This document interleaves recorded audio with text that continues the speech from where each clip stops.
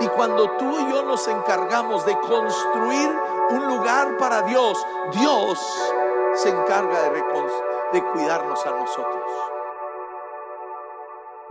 Tú y yo somos la iglesia. Tú y yo.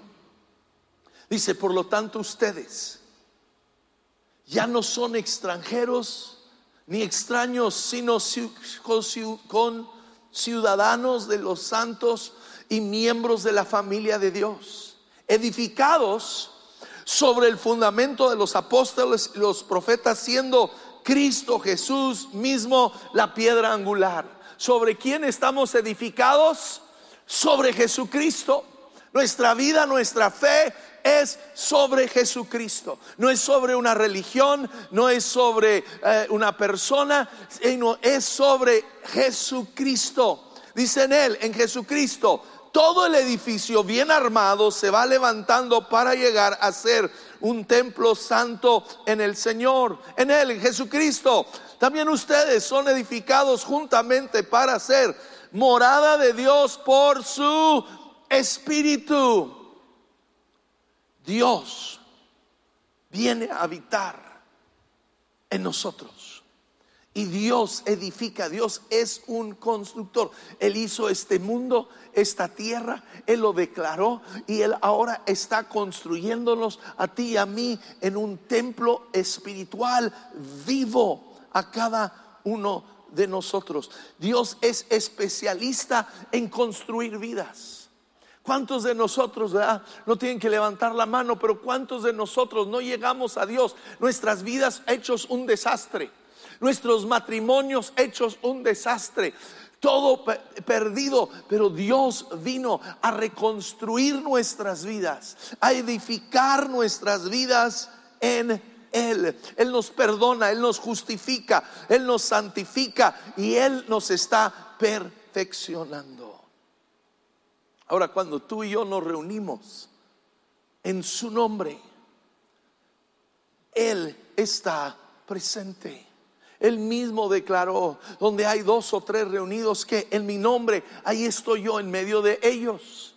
¿Ves? No es que el poder es cuando nos reunimos con un propósito enfocado a Jesucristo. Estamos aquí para adorar a Jesucristo. No estamos aquí para hablar de política. No estamos aquí para hablar de deporte. No estamos aquí para hablar de economía. Estamos aquí para levantar el nombre de Cristo en alto.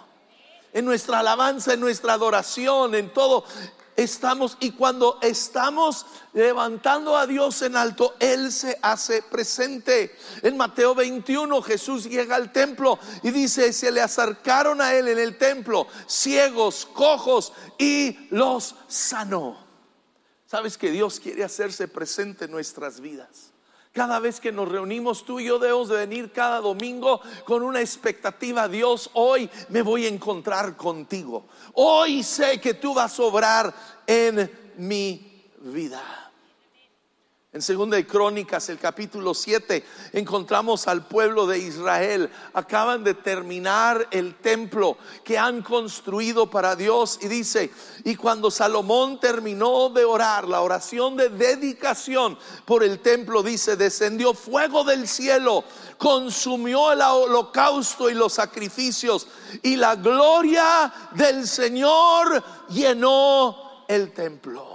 Oh, tan lleno de su gloria estaba el templo que los sacerdotes no podían entrar en él. Sabes, Dios quiere llenar este lugar con su gloria. Él quiere llenar nuestras vidas con su gloria.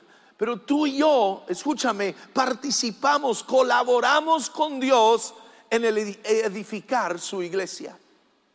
Tú y yo colaboramos con Dios. 1 Corintios 3:9, el apóstol Pablo nos dice, en efecto, nosotros somos ¿qué? Colaboradores al servicio de Dios. Y ustedes son el campo de cultivo de Dios, son el edificio de Dios. Entonces Dios está edificando nuestras vidas. Y luego tú y yo colaboramos con Dios para edificar su casa. Su casa, donde hombres y mujeres pueden venir y encontrarse con la presencia de Dios y el poder de Dios. Dios había obrado poderosamente para liberar al pueblo de Israel de la esclavitud en Egipto. Y salen de Egipto y están atravesando el desierto. Y Dios le habla a Moisés. Y le dice a Moisés: quiero que me construyas un tabernáculo, un lugar donde tener un encuentro con ustedes. Y en Éxodo 35, verso 4 inicia: Moisés le dijo a toda la comunidad israelita: esto es lo que el Señor les ordena. No dice lo que Dios les sugiere, lo que Dios Dios ordena. Dice: tomen de entre sus pertenencias una ofrenda para el Señor. Todo el que se sienta movido a hacerlo, presente al Señor una ofrenda de oro, plata y bronce. Entonces pide una ofrenda de sus riquezas, de sus posesiones, de lo que tienen, que lo den para esta construcción de este tabernáculo. Pero no solo eso, no solo pide que tú y yo demos de nuestros recursos, sino también de nuestros talentos. Dice: todos los artesanos hábiles que haya entre ustedes deben venir a hacer todo lo que el Señor ha ordenado que se haga. Y asimismo todos los que se sintieron movidos a hacerlo, tanto hombres como mujeres, llevaron como ofrenda toda clase de joyas de oro, broches, pendientes, anillos, otros adornos de oro. Todos ellos presentaron su oro como ofrenda mecida al Señor. Y construyen este tabernáculo. Un tabernáculo que se armaba y se desarmaba, y lo llevaron por el desierto por 40 años. En un lugar donde Dios se hacía presente en medio de ellos. Llegan a la tierra prometida, se establecen un rey Saúl. Él muere y Dios instala en su lugar un rey llamado David. Y David ve este tabernáculo, estas cortinas, y dice: no puede ser, yo estoy viviendo en un palacio y Dios aquí está en unas carpas. Y dice: tenemos que construir un templo para Dios. Ahora Dios le dice a David: David, tú no lo vas a construir. David había sido un hombre de guerra, un hombre que había peleado muchas batallas con los enemigos de Dios, había derramado mucha sangre, y debido a ello Dios le dice: David, tú no lo vas a hacer, pero los hará tu hijo Salomón. Ahora tú podrías decir: bueno, pues que se la arregle Salomón, ¿verdad? Pero no, el corazón de David era para Dios, para su casa. Y aunque él no iba a participar en la construcción, aunque él nunca lo iba a ver terminado, él tenía un corazón para Dios. Y dice: además, aparté de lo que he conseguido por amor al templo de mi Dios, entrego para su templo todo el oro y la plata que poseo. 100,000 kilos de oro de Ofir, 230,000 kilos de plata finísima para recubrir las paredes de los edificios. Y luego, no solo David, él llama a los líderes de la nación a participar. Y dice: entre los jefes de las familias, los jefes de las tribus, los jefes de 1,000 y de 100 soldados. Eran todo tipo de líder, desde el más grande hasta el más pequeño. Todos, dice, los encargados de la obra del rey hicieron sus ofrendas voluntarias. Donaron para la obra del templo de Dios 175,000 kilos y 10,000 monedas de oro. Y vemos aquí, verso 9 dice: y el pueblo estaba muy contento de poder dar voluntariamente sus ofrendas al Señor. Y también el rey David se sentía muy feliz. Sabes que cuando nos enamoramos de Dios y le damos a Dios por amor, nos da un gozo y una alegría poder dar a Dios. No es un dolor, no es otra ofrenda, no, es una alegría, un gozo. ¿Por qué? Porque estamos enamorados de Dios y queremos ver su reino establecido. Y estos hombres y mujeres de David Y esa generación de líderes, muchos de ellos nunca vieron el cumplimiento de este templo, pero lo dieron porque querían que sus hijos y sus nietos y sus bisnietos crecieran conociendo la grandeza y el poder de Dios. Sembraron para las siguientes generaciones. Ahora, en el año 587 antes de Cristo, el rey Nabucodonosor, rey de Babilonia, invade a Israel, entra en Jerusalén y destruye el templo. Destruye el templo. Pero luego Dios de nuevo levanta a aquellos que tienen un corazón para las cosas de Dios, y envía a un hombre llamado Esdras a reconstruir el templo. Pero Esdras, escúchame, es enviado por un rey pagano.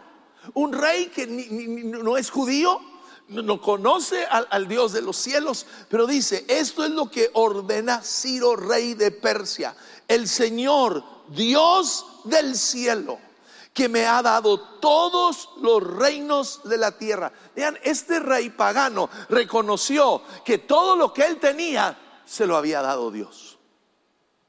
¿Saben? En veces a nosotros nos falta entender eso. Todo lo que tú y yo tenemos, ¿saben quién nos lo dio? Dios. Dios te dio tu casa, Dios te dio tu coche, Dios te dio tu trabajo, te dio tu negocio, Dios te dio tu matrimonio, Dios te dio tus hijos. Todo lo que Dios te dio tu vida, tu salud, tu inteligencia, tus habilidades.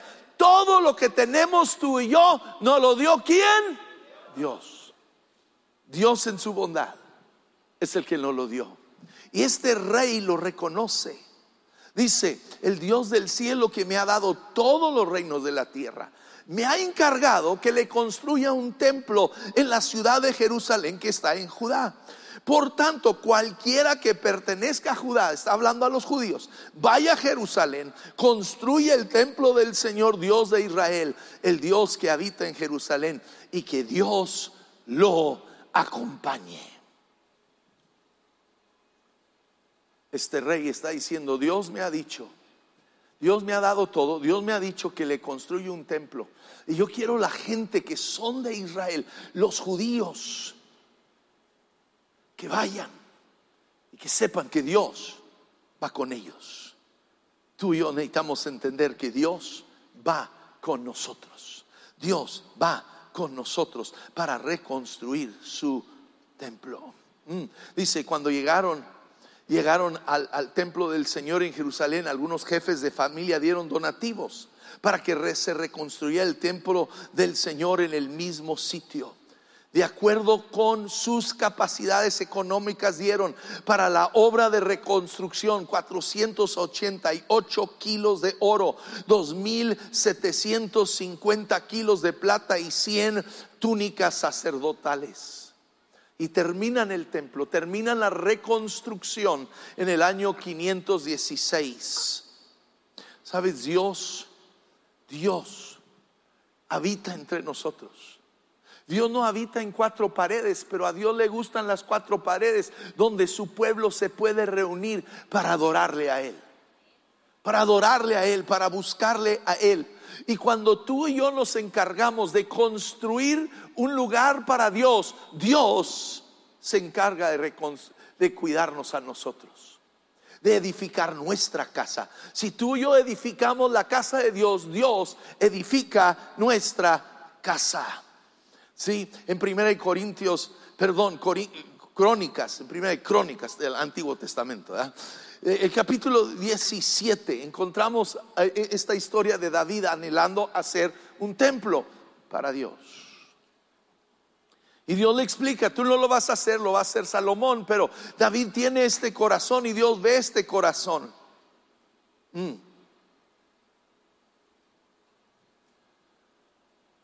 Y Dios le dice, le da esta promesa a David. Le da esta promesa hablando de él. Dice: derrotaré a todos tus enemigos. Además, yo declaro que el Señor construyó una casa para ti. Está hablándole Dios a David. David, tú me quieres construir una casa. Veo tu corazón, veo tu pasión por mí, veo tu amor, pero yo quiero que sepas, yo también, al ver tu corazón, te voy a construir una casa a ti. Yo te voy a hacer una dinastía de reyes. Pues cuando mueras y te reúnas con tus antepasados, levantaré a uno de tus descendientes, a uno de tus hijos, y fortaleceré su reino. Él es quien edificará una casa, un templo para mí, y afirmaré su trono para siempre. Yo seré su padre y él será mi hijo. Nunca le retiraré mi favor. Escúchame, ¿cuántos dicen: yo quiero la bendición de Dios sobre mi vida? Yo quiero la bendición de Dios sobre mis hijos y sobre mis nietos y sobre las futuras generaciones. Entonces tú y yo tenemos que poner nuestro corazón y nuestro afecto en las cosas de Dios. Y cuando yo tengo mi corazón y mi afecto en las cosas de Dios, Dios pone su corazón y su afecto sobre nuestras vidas, sobre nosotros.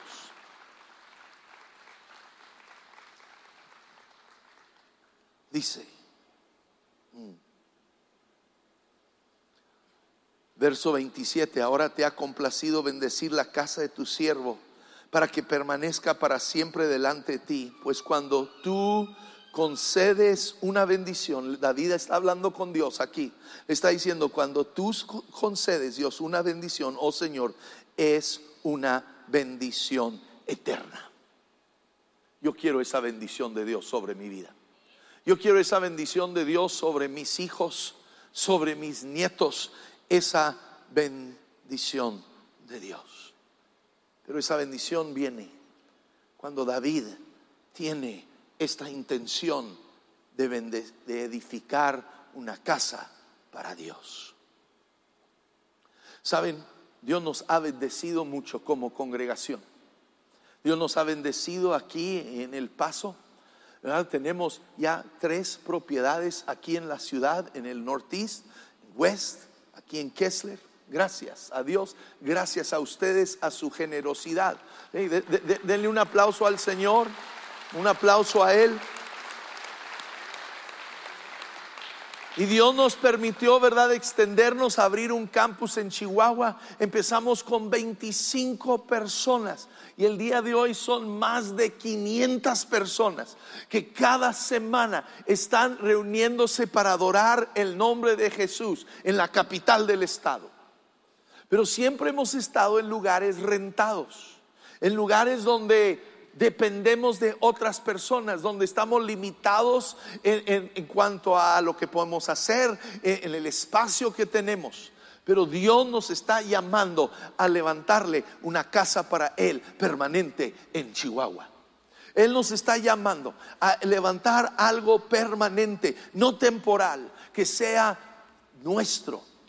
Y Dios nos ha bendecido. Hay una propiedad que está caminando a 10 minutos de donde hoy se reúne nuestro campus. A 10 minutos.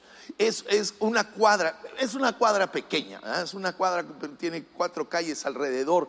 Tiene propiedades, tiene edificios, tiene lugar para estacionamiento. Y Dios nos ha bendecido con gracia y favor para comprarlo. Entonces Dios quiere que tú y yo nos levantemos para edificarlo.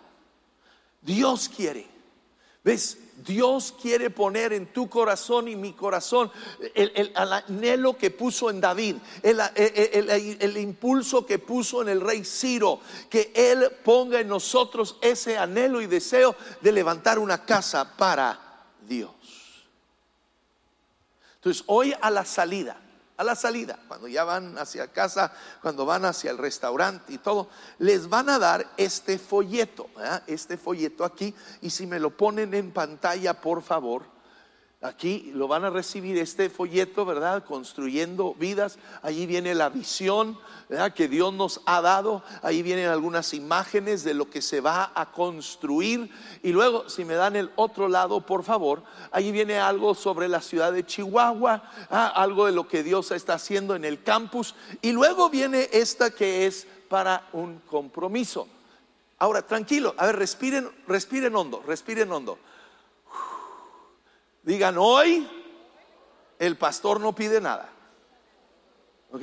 Bueno, me equivoco. Voy a pedir que oren. No voy a pedir ofrenda, solo vamos a pedir que oren.